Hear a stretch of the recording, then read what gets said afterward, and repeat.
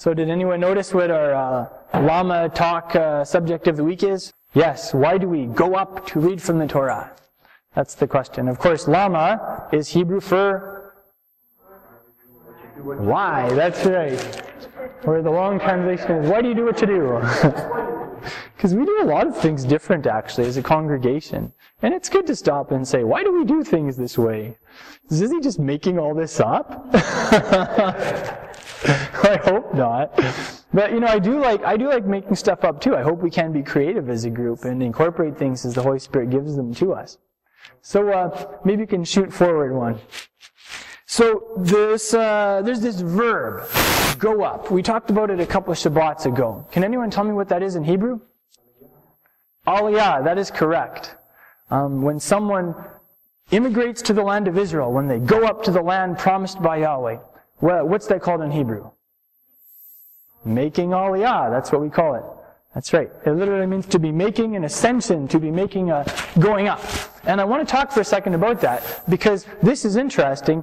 When the Hebrew phrase used for when you go up to read from the Word is it's called you're going up to read from the Word. You're not going over to read from the Word. You're not going down to read from the Word. You're going up. Why is that? What does that tell us about our relationship with the Word of God, and also with our relationship with the God who gave us His Word? I think there are a couple of cool things about that. We talked about just now about how, like, when you make Aliyah to Israel, you are going up to Israel. We're actually going to be talking about that this week, because last week Joseph said, you've gone down to Egypt, but Elohim is surely going to visit you, and He is going to bring you back up to the land of Israel.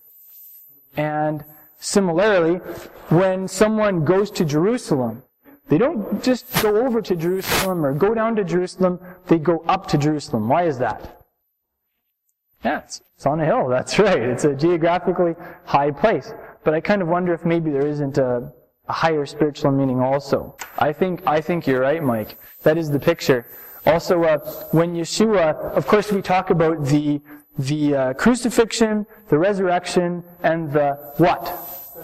Of the Master. That's right, the ascension. Well, guess what the Hebrew word is for ascension? Aliyah. After those 40 days when He appeared to the disciples, what did He do? He made Aliyah right off planet Earth, all the way through the clouds, all the way to the Father. He made Aliyah to the throne.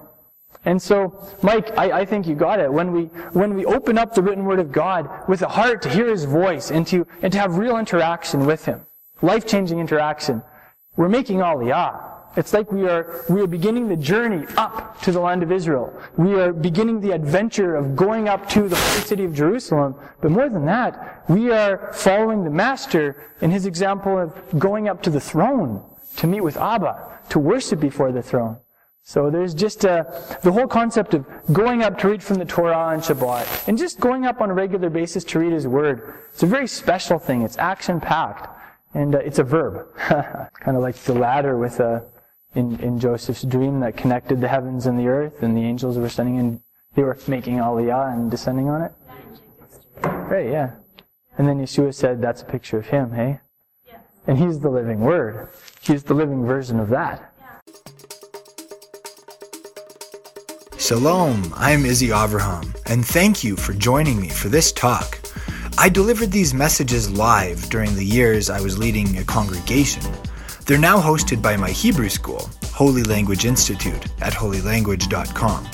If you're interested in the talks I've done since then, or if you'd just like to say thank you for these teachings, become a member at holylanguage.com.